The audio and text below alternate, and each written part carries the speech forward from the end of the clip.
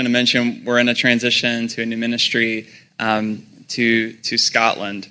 But I want to tell you all about that. But there's been a text on our hearts that I want to take a few minutes and just share with you that we've been thinking about, talking about as a family. And it's from Matthew 24. And this is when Jesus is on the Mountain of Olives, and he's sitting with his disciples, and they're well aware that he's about to die. He's going to his death. He's telling them this, and as you can imagine, you'd have a lot of questions too. When will and they ask this. They ask this in the passage in verse 3. They are sitting together, and the disciples came to him privately, saying, "Tell us, when will these things be, and what will be the sign of your coming and of the end of the age?" And so, when is this going to happen? How is it going to happen? Maybe you've asked that question of different things at different periods in your life. I know I have as well. Lord, how is this all going to work out? What's going on? I mean, it was mentioned this morning, you watch the news and you're watching the world around us. And it's kind of, that question is there. Lord, what are you doing? And so Jesus goes throughout really the next 2 chapters. He's talking about what is going to come. What's going to come soon, what's going to come later. This is what they're discussing. And he's very straightforward with them. He warns of birth pains, as he calls it, in this life, in this passage. And he's warning of wars and famines to come, of natural disasters. And I mean, you watch the news, some of this is close to home, right? There's difficult things. And he makes it even more personal. This is verses 6 to 8. He's talking about the persecution that will come for believers. He says that the disciples will be hated for his name's sake. And these are hard things. But he goes on to talk about betrayal of believer to believer, of false teaching, and that the love of many will grow cold. Which is just chilling to think about, love growing cold. But there's this, buried in these warnings of these, an explanation of what's about to come, there's this hope that he gives them embedded in that. And this is in verse 13. And he says, "The one who endures to the end will be saved." And he says, "And this gospel of the kingdom will be proclaimed throughout the whole world as a testimony to all nations, and then the end will come." And so there's this explanation that the gospel is going to go out, and it's going to go out in a difficult setting, but that there's a promise of endurance, and it's by his blood, it's by the Spirit, and the Lord is doing that in our times still as we await for his return. These are difficult times. But even in difficult times, in impossible times, with impossible events, the gospel will continue to go out, and the end will come with his reign and his return. And this is leading up. We're experiencing this kind of thing today. We are, and more so. And so Jesus tells them that no one knows the day and hour of his return. But the exhortation that he has, we don't want to miss. We don't want to miss this morning. And he actually says, near the end of this particular section, he says the word therefore twice. So therefore. And it's another way of saying, in light of what I just told you, or because of what I just told you, pay attention to this next thing. Okay, so there's 2 therefores, and the first one is in verse 42. And he says, "Therefore stay awake, for you do not know on what day your Lord is coming." Stay awake. And then the second therefore is in verse 44. "Therefore you also must be ready, for the Son of Man is coming at an hour you do not expect." And the word that he uses here for stay awake, in Greek, this is gregario, is the Greek word. And it carries with it this meaning to be alive, to be awakened, but to be alive. And then also to watch, to be watchful. The second statement, be ready, can be translated to stay on the alert or to keep watching, to have an active watching. And so as we think about kind of the depths of these words, it kind of becomes clearer to us how we are to live in these important times. This is his call with the gospel in mind. And so there's this idea that he wants us as believers to be clear-eyed, to be sober-minded, as Scripture also says, and ready for action. To be participating in the body. If you want to use a sports metaphor, to be in the game or in the competition, to compete, to cooperate with a team, and to be in action. And this reminds me of 1 Thessalonians 5, where this is actually in the context of talking also about the end of times and the return, the day of the Lord. And the writer says, "Now concerning the times and the seasons, brothers, you have no need to have anything written to you, for you yourselves are fully aware that the day of the Lord will come like a thief in the night. While people are saying there is peace and security, then sudden destruction will come upon them as labor pains come upon a pregnant woman, and they will not escape." And this is the promise. This is the best part. "But you are not in darkness, brothers, for that day to surprise you like a thief. For you are all children of light, children of the day." Man, doesn't that just waken your heart when you read that? Children of the day. "We are not of the night or of the darkness. So then, let us not sleep as others do, but keep awake and be sober. For those who sleep, sleep at night, and those who get drunk are drunk at night. But since we belong to the day, let us be sober, having put on the breastplate of faith and love, and for a helmet the hope of salvation. For God has not destined us to wrath, but to obtain salvation through our Lord Jesus Christ, who died for us so that whether we are awake or asleep, we might live with him. Therefore, encourage one another and build one another up, just as you are doing." And you can walk in this building in about 5 minutes. You feel the encouragement and the building up that's going on here. It's pretty awesome. It's a great church. And this is also like Hebrews chapter 11, this awakened encouragement in the church. And I just lost my place. So it's on the screen here. "But therefore, encourage one another and build one another up, just as you are doing." Okay, so keep that in your mind. And then this is Hebrews chapter 10, verse 22. "Let us draw near with a true heart and full assurance of faith, with our hearts sprinkled clean from an evil conscience and our bodies washed with pure water. Let us hold fast the confession of our hope without wavering, for he who promised is faithful. And let us consider how to stir one another up to love and good works, not neglecting to meet together, as is the habit of some, but encouraging one another, and all the more as you see the day," that's the return of the Lord, "the day drawing near."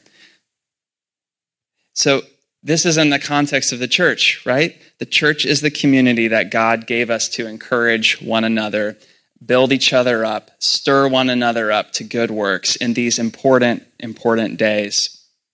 Okay, so stay awake, be ready. That's what God is calling each of us to. And the church is a great blessing. And I hope that you feel that you are experiencing that here, that you're pouring in to others as they pour into you. Every time we come to Life Bible Church, and it's been a few years now, but y'all build us up, y'all encourage us, and we actually look back on these visits. We carry this forward. We carry this with us, and we remember being here with you. Even though we've been in North Africa and we're going to a new mission field, we're just as prone to drifting, to fall asleep. There's nothing, even though I'm standing up here, we are just as prone to wandering, to losing that focus and losing that fire. And so you all continue to build us up. And, just this promise when Jesus said in Matthew 24 that the gospel of the kingdom will be proclaimed throughout the whole world as a testimony to all nations, and then the end will come. He said right there that those who endure, that endurance is really important. And your church, your support, your love of us, your love for the work that we're doing helps us endure. And I do want to take a moment. I know it was on the screen about Pastor Appreciation Month. And Jenna mentioned it when she was sharing. But y'all have great pastors. And Pastor Joel, Pastor Scott, thank you for being with us. I mean, last time we were stateside was in 2020, and we endured a pretty serious medical challenge in our family, and we were displaced in the U.S. because the borders were closed. We were unable to go. And these two men have been there for us to help us and love us. And I know they love this congregation. They love you all. And I mean, beyond that, you're the elders here, the staff here. This is a special place. And so this idea of stirring up one another, that is their heart for you, the worship team, and everyone here. So God is doing a great thing, and he's using the church. It's one of the reasons we're excited about what's ahead for us in Scotland. So just to take a moment and share with you, when we think about staying awake, being alert, this idea, I don't know what you think about when you think about Scotland. You probably most people think about kilts and bagpipes, probably Braveheart. I don't own a kilt yet, but my wife says I have to have one soon. But that's what comes to mind first, right? But you might also think about historical Christianity, Christian history, how God used the church in Scotland to return to the Bible, to awaken a generation of missionaries who would bring the gospel all around the world. And Jenna and I were shocked to learn that is not the picture of today in Scotland and the greater UK. And we were shocked to learn that 1% of Scotland follows Christ now. And in the last 100 years, there's been a radical reversal in Christianity in the world. So in 1900, the majority of Christians were in Europe and North America. By 1980, that had evened out to about 50-50. So half of the church globally was now in South America, Africa, and Asia. But today, there are more Christians outside of North America and Europe than there are inside. And there has been a complete reversal where these other regions are now the ones sending missionaries. And places like Scotland and the UK are radically different. And it's kind of a new paradigm to think about, that those who used to send missionaries, where the church was robust and awake, has now not only fallen asleep, but is disappearing. And just to illustrate that with some numbers too, in Scotland today, there's a national church, the Church of Scotland. It's Presbyterian, it's the state church. In the last 60 years, so 60 years ago, they had 1.3 million people as members in the Church of Scotland. Within 60 years, 1 million have gone out. There's 300,000 active members today. And they're closing 40% of their congregations. And you can literally go and buy a cathedral, if you can imagine, a granite cathedral. And so it's a city. We will be in Edinburgh, which is the capital city, and it's a city of churches. And we visited in April. And when I say a city of churches, you look across the city and you see steeples and spires, granite, ancient buildings, beautiful buildings. You get on the street and you walk around and you realize these aren't churches, but they are not congregations. These beautiful historic churches have been carved up into apartments. They're protected by the government, so they look like churches, but they're now residents. Many are bars and restaurants. Some of them have been converted to mosques and Hindu temples. And in fact, there are 20 active mosques in downtown Edinburgh. And we were shocked by this. And to be honest, our first day there, we said, there's churches everywhere. Why would we work to plant a church in Scotland? But getting on the ground and realizing that this is the reality, and the amount of the modern mind, the rational mind, has explained God right out of society, and what has come in is a lot of skepticism. It's known as the Athens of the North, and they've actually built a replica Mars Hill there above the city. And so this is the situation there. And yet, we believe there is a whole generation of people that have not heard the gospel, have not experienced the real Christ. And it's been said before, Scotland has churches, but they don't have Christ. And so we have an opportunity to join a team of great, great people. So what God's leading us to do is help plant a church in Edinburgh, Scotland. The name of that church is Take Hold Church, and it's from a verse from 1 Timothy 6:12 that I'll read to you. But this is our team, and so this was just this past week when we came together in person for the first time. But the two other men you see here, they've been in pastoral ministry. Paul in the black shirt there has been a pastor for 25 years, and there's another Paul in the blue who they're actually living in Edinburgh right now. And so God has brought this group of people together, and we're following God to trust Him to shine a light there, to use us. There's a lot that we know we don't know. The paganism and witchcraft is very active in this city. There's groups of people that meet to pray against the church in Scotland. And so that's the situation. But we're trusting that the Lord will reveal Himself in our weakness and that we will proclaim Him in the months to come. And so pray for us, please. Pray that the gospel would go out and that this slumbering church and that those who have yet to hear of the name of Jesus will be awakened in new life, and that we would see a network of churches begun to reach the people there. So thanks so much for letting us share, and we love you all very much.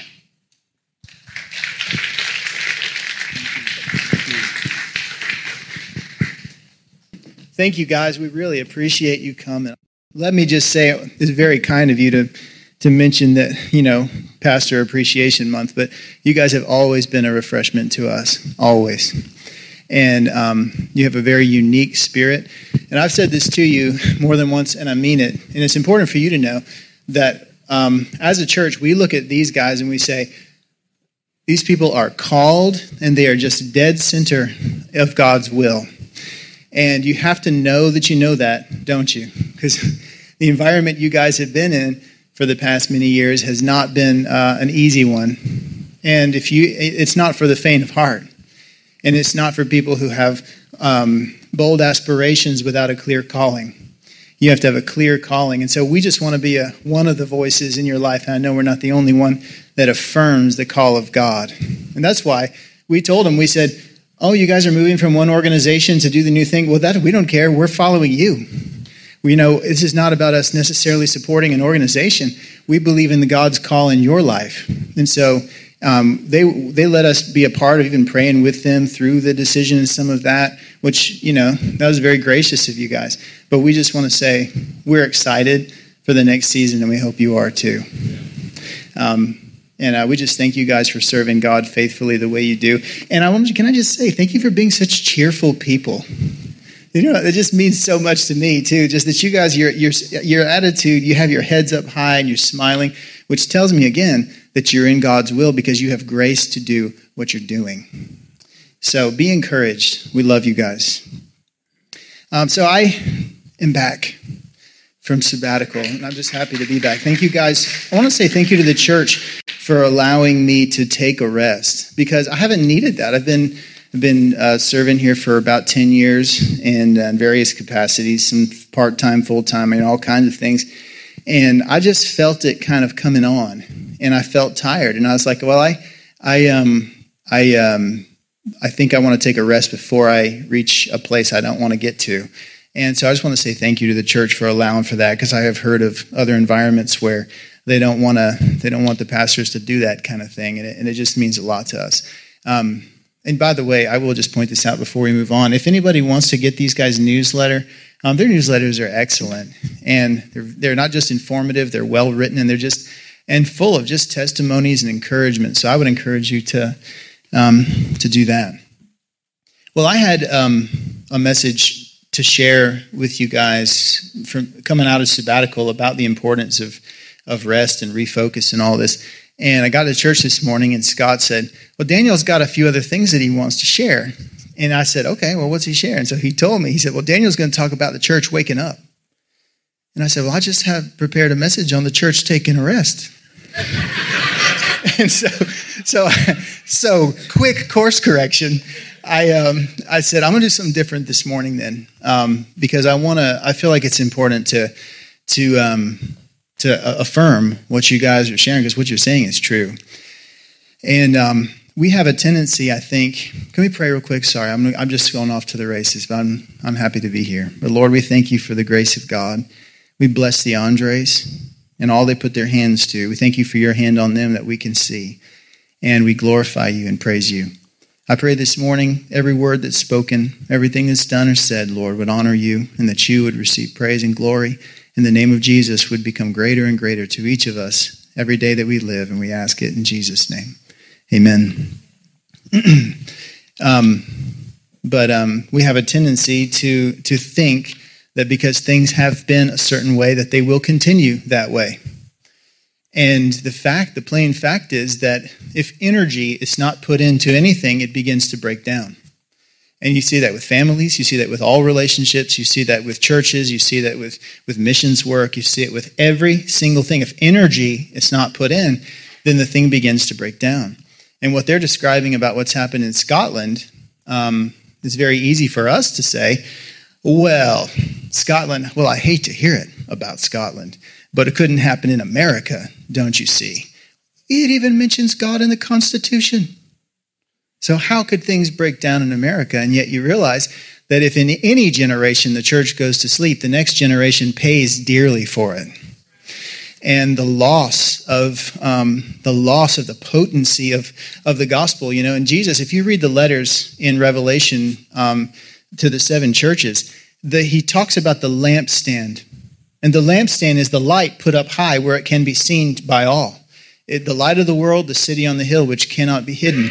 And Jesus said, that's what the church is supposed to be in every generation, in every place that you live. And Jesus said, he said, I see what you're doing some things well. I'm not just here to criticize you, but I need to make it clear. There's also some things that are very broken.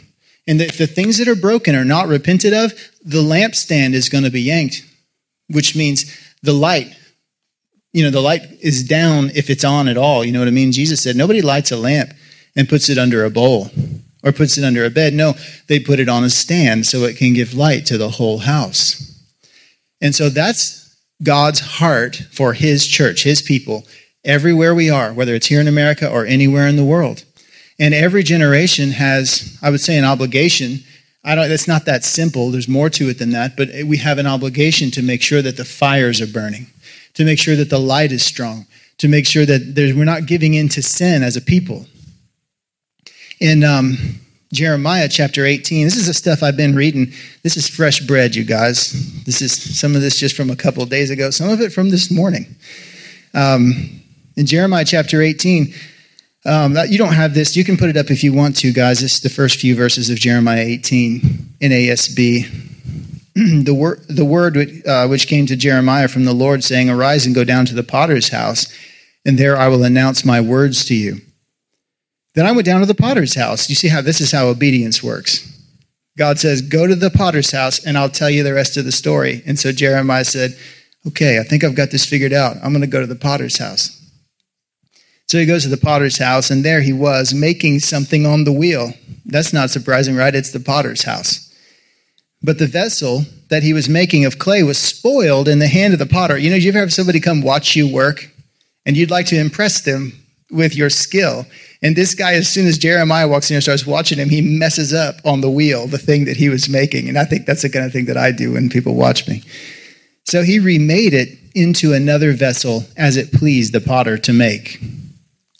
Then the word of the Lord came to me, saying, "Can I not, O house of Israel, deal with you as this potter does? Declares the Lord, behold, like the clay in the potter's hand, so are you in my hand, O house of Israel. At one moment I might speak concerning a nation or concerning a kingdom, to uproot, to pull down, or to destroy it." God might say, I'm done with that nation. It's going to be removed from the face of the earth. But listen to what he says in verse 8. "If that nation against which I have spoken turns from its evil, I will relent concerning the calamity I plan to bring on it." You know, they talk about Scotland. The decline of the church is the beginning of the decline of the culture. And it's the beginning of the decline of the nation as a nation on the earth, because when you cease to honor God, you get on his list. And as soon as the nation repents of its sin, God says, you know what I mean? These guys go and they're saying, well, why would we go and why would we do this? And people, they're saying that's the argument, because, you know, there's other things going on. It's, you know, but you realize that anybody, you never know who's going to be the spark that rekindles the flame. And so is it worth it? Oh, yeah. And God, by the way, doesn't call people for no purpose. He calls you because he's got a plan, and he hadn't let you see it yet. But you get to go and you get to see what it is. You know, you came and you think, well, we'll help out. We'll do some things. We'll support these people, you know, but then you have no idea what the seed of your life being sown in Scotland will do for that nation. And what will happen with the gospel there, you have no idea. You know what I mean? So this is the exciting part of going into it, and you got to go in by faith. And this is why I say you have to know that you're called. And then verse 9, it says, "At another moment I might speak concerning a nation or concerning a kingdom to build up or to plant it." Like our country, right? Our country was not a couple of 100 years ago. And then it was. And it became a great light to the whole world over time because of the way that it was founded. But then in verse 10, it says, if that nation, does evil in my sight by not obeying my voice, then I will think better of the good with which I had promised to bless it. We can stop right there. So God's saying, you're sitting there thinking, well, we're the chosen people of God, the chosen of God, the chosen of God. And God says, as long as you walk with me, my blessing will continue towards you. But don't get into that attitude. Don't get into that presumptuous attitude of something is owed to me because I have always been blessed. And that's the sobering thing. And this is why the church has to be awake in every generation, because we are the salt, the preservative. We preserve the good. And we keep the light burning. And we keep things alive while we live on the earth in whatever culture, in whatever land, in whatever time God places us. In Jeremiah, and you say, well, you know, how far could it go? In Jeremiah chapter 20, and this is what I read this morning. Or maybe it was 19. It was 19.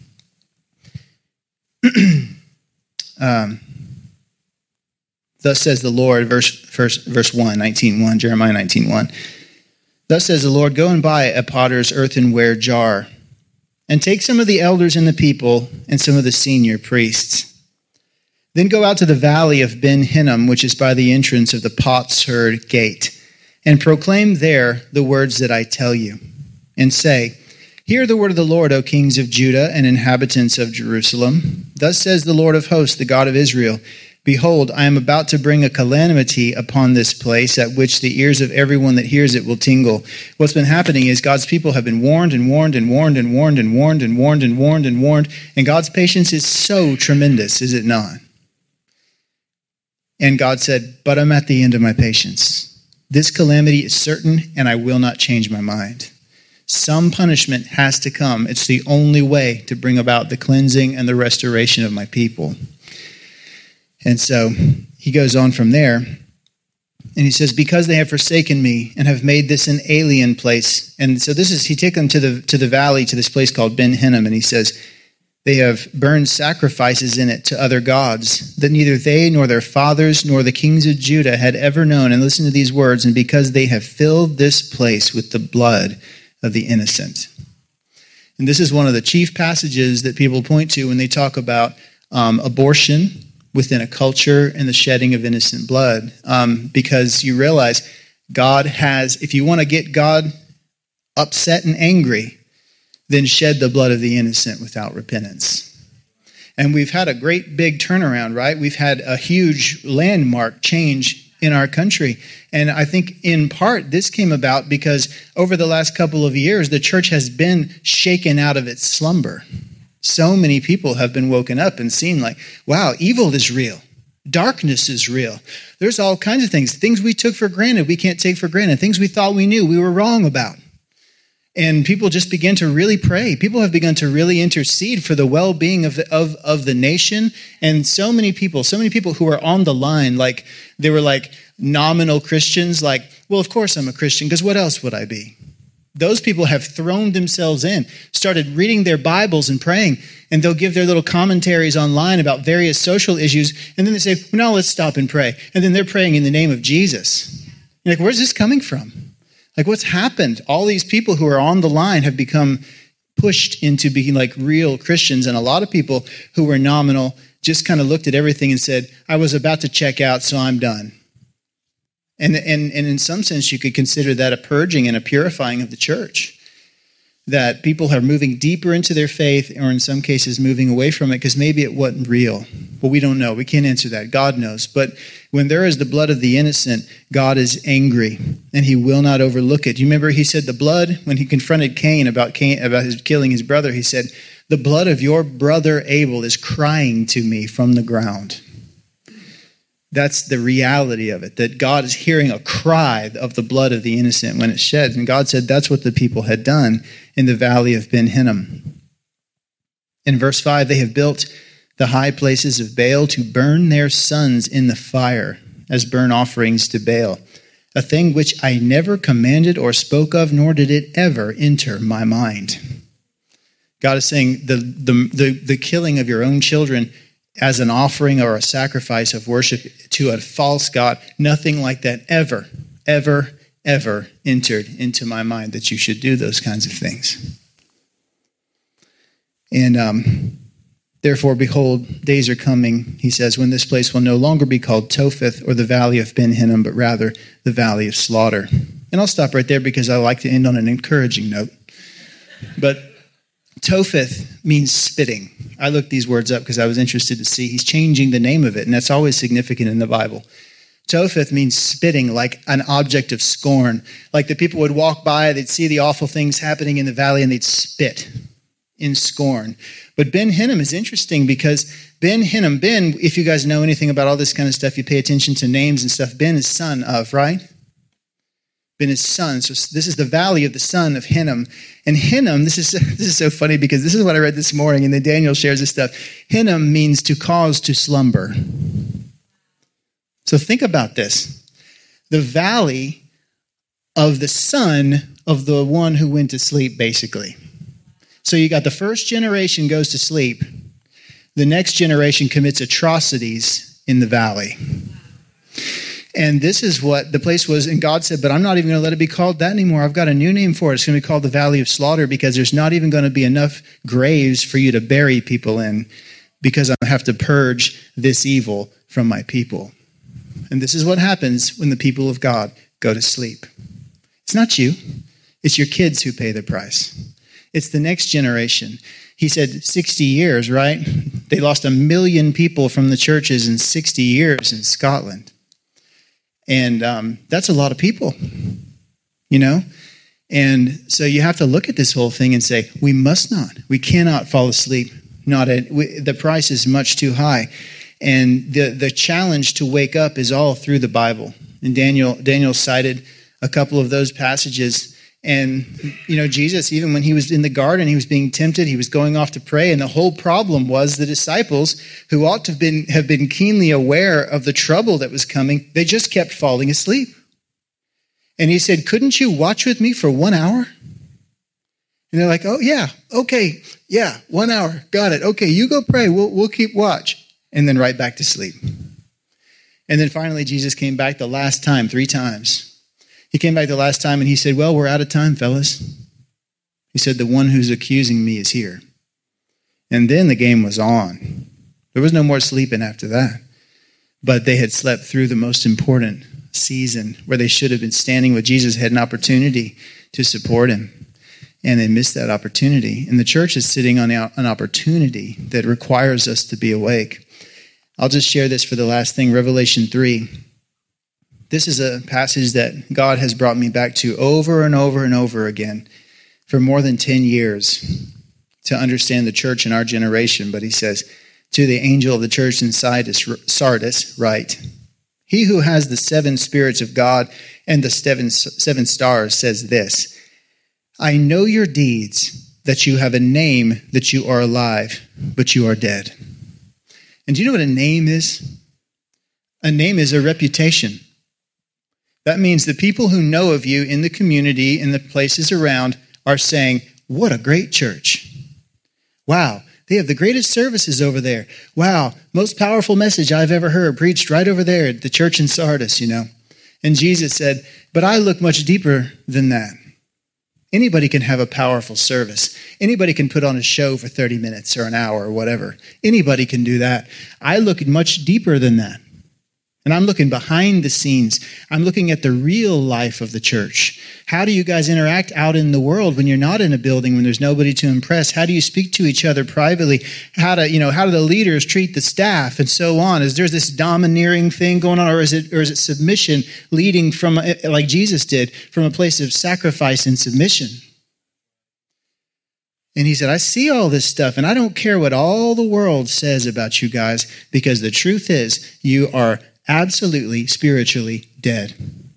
And this is something that we have to just take stock, because I remember saying this to a pastor. I didn't know at the time you're not supposed to tell a pastor that his church might be dead because it hurts their feelings. But I shared it with a pastor, and I said, we have to be honest. I said, we just have to know, what is Jesus' assessment of the church? Because if Jesus says it's dead, I don't want to go around saying it's alive. And I said that to him, and I thought it kind of hurt his feelings. I wasn't sure, but it's offensive because people are working hard to try to do something, and you don't want to think of it like that. But we have to say, Jesus, just tell us what the truth is, because we want to know. And whatever the truth is, we're ready to do whatever you say. And he said, reputation alone is not enough, because you have to be actually alive. And so he said in verse 2, wake up and strengthen the things that remain, which were about to die. Do you hear that? Because you've got things in the church that are good, and they're sent by God, but they're dying because the church is asleep, and because the church itself in some ways can be dead. And he said, I have not found your deeds completed in the sight of my God, which means there were areas in which the church was disobedient. Jesus had spoken, and the church, either by negligence or willful disobedience, did not follow through on what he had said. And so things that had been given by God, great gifts and blessings, had deteriorated and were about to die. And he said, if you don't wake up, it's going to die. And what Daniel shared with us, Daniel and Jenna shared with us about Scotland, that's a living example of what happens if we don't wake up.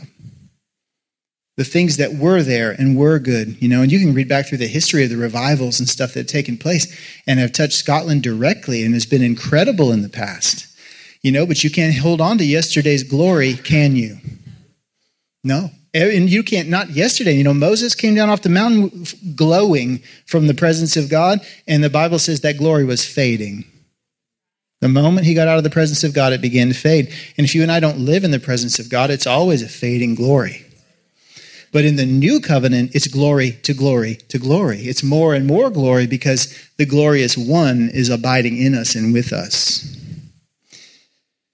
So remember in verse 3, he says, what you have received and heard. So it wasn't for lack of information. It wasn't for lack of good preachers. They didn't lack the knowledge of what they should do. They just didn't walk in it.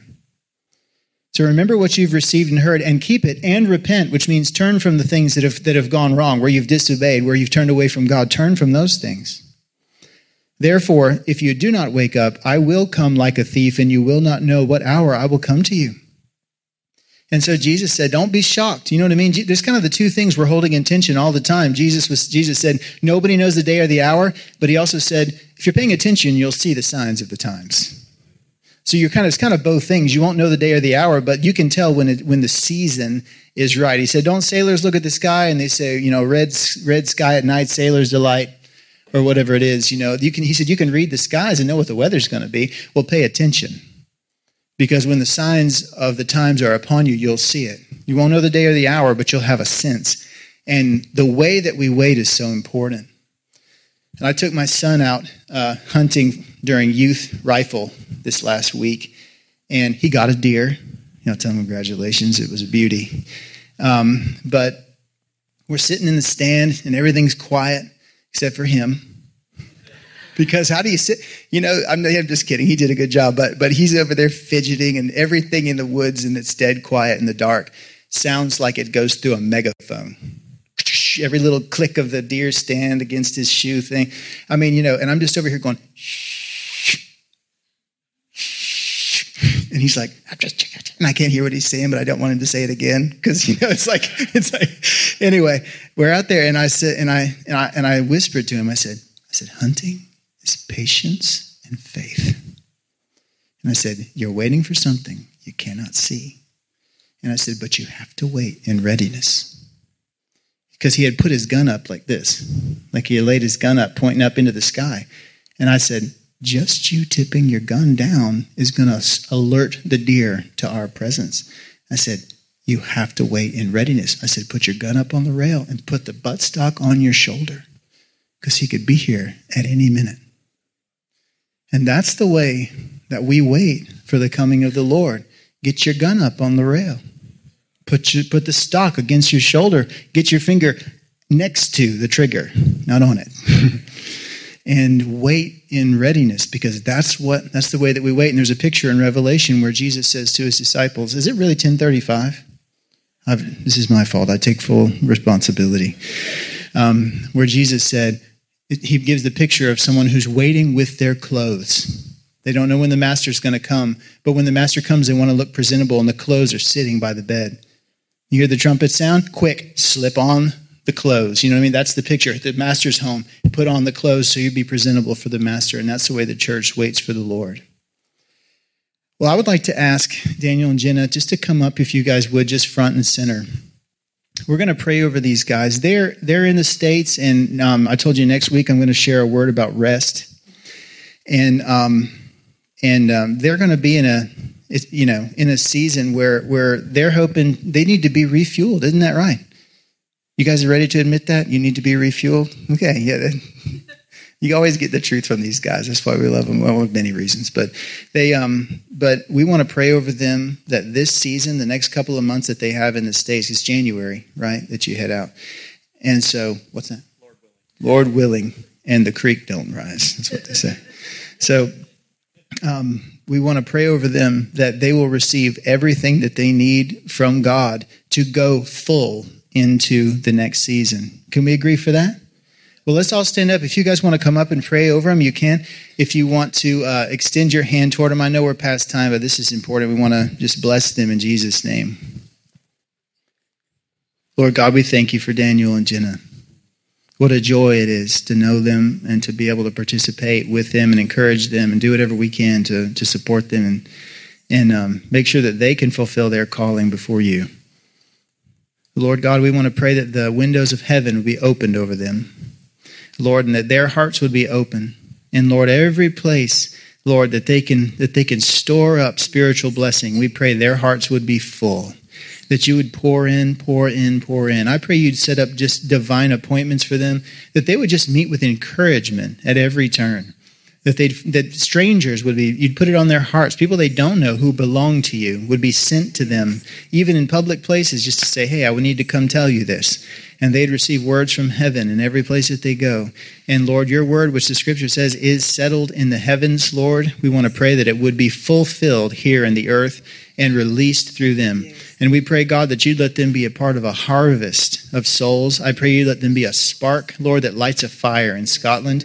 Lord, we pray that they would take back those mosques, that they'd take back those buildings, Lord, because they need places for the Christians to meet, Lord. And we pray that you would let there be a revival, Lord, and that we know a seed goes into the ground and it takes time to grow, but if it's cultivated, it will certainly bear a crop for the one who sows it. And I pray that they would be sowers with you, Lord Jesus, and that nothing that they need would be withheld from them, but it would be poured out in abundance in Jesus' name.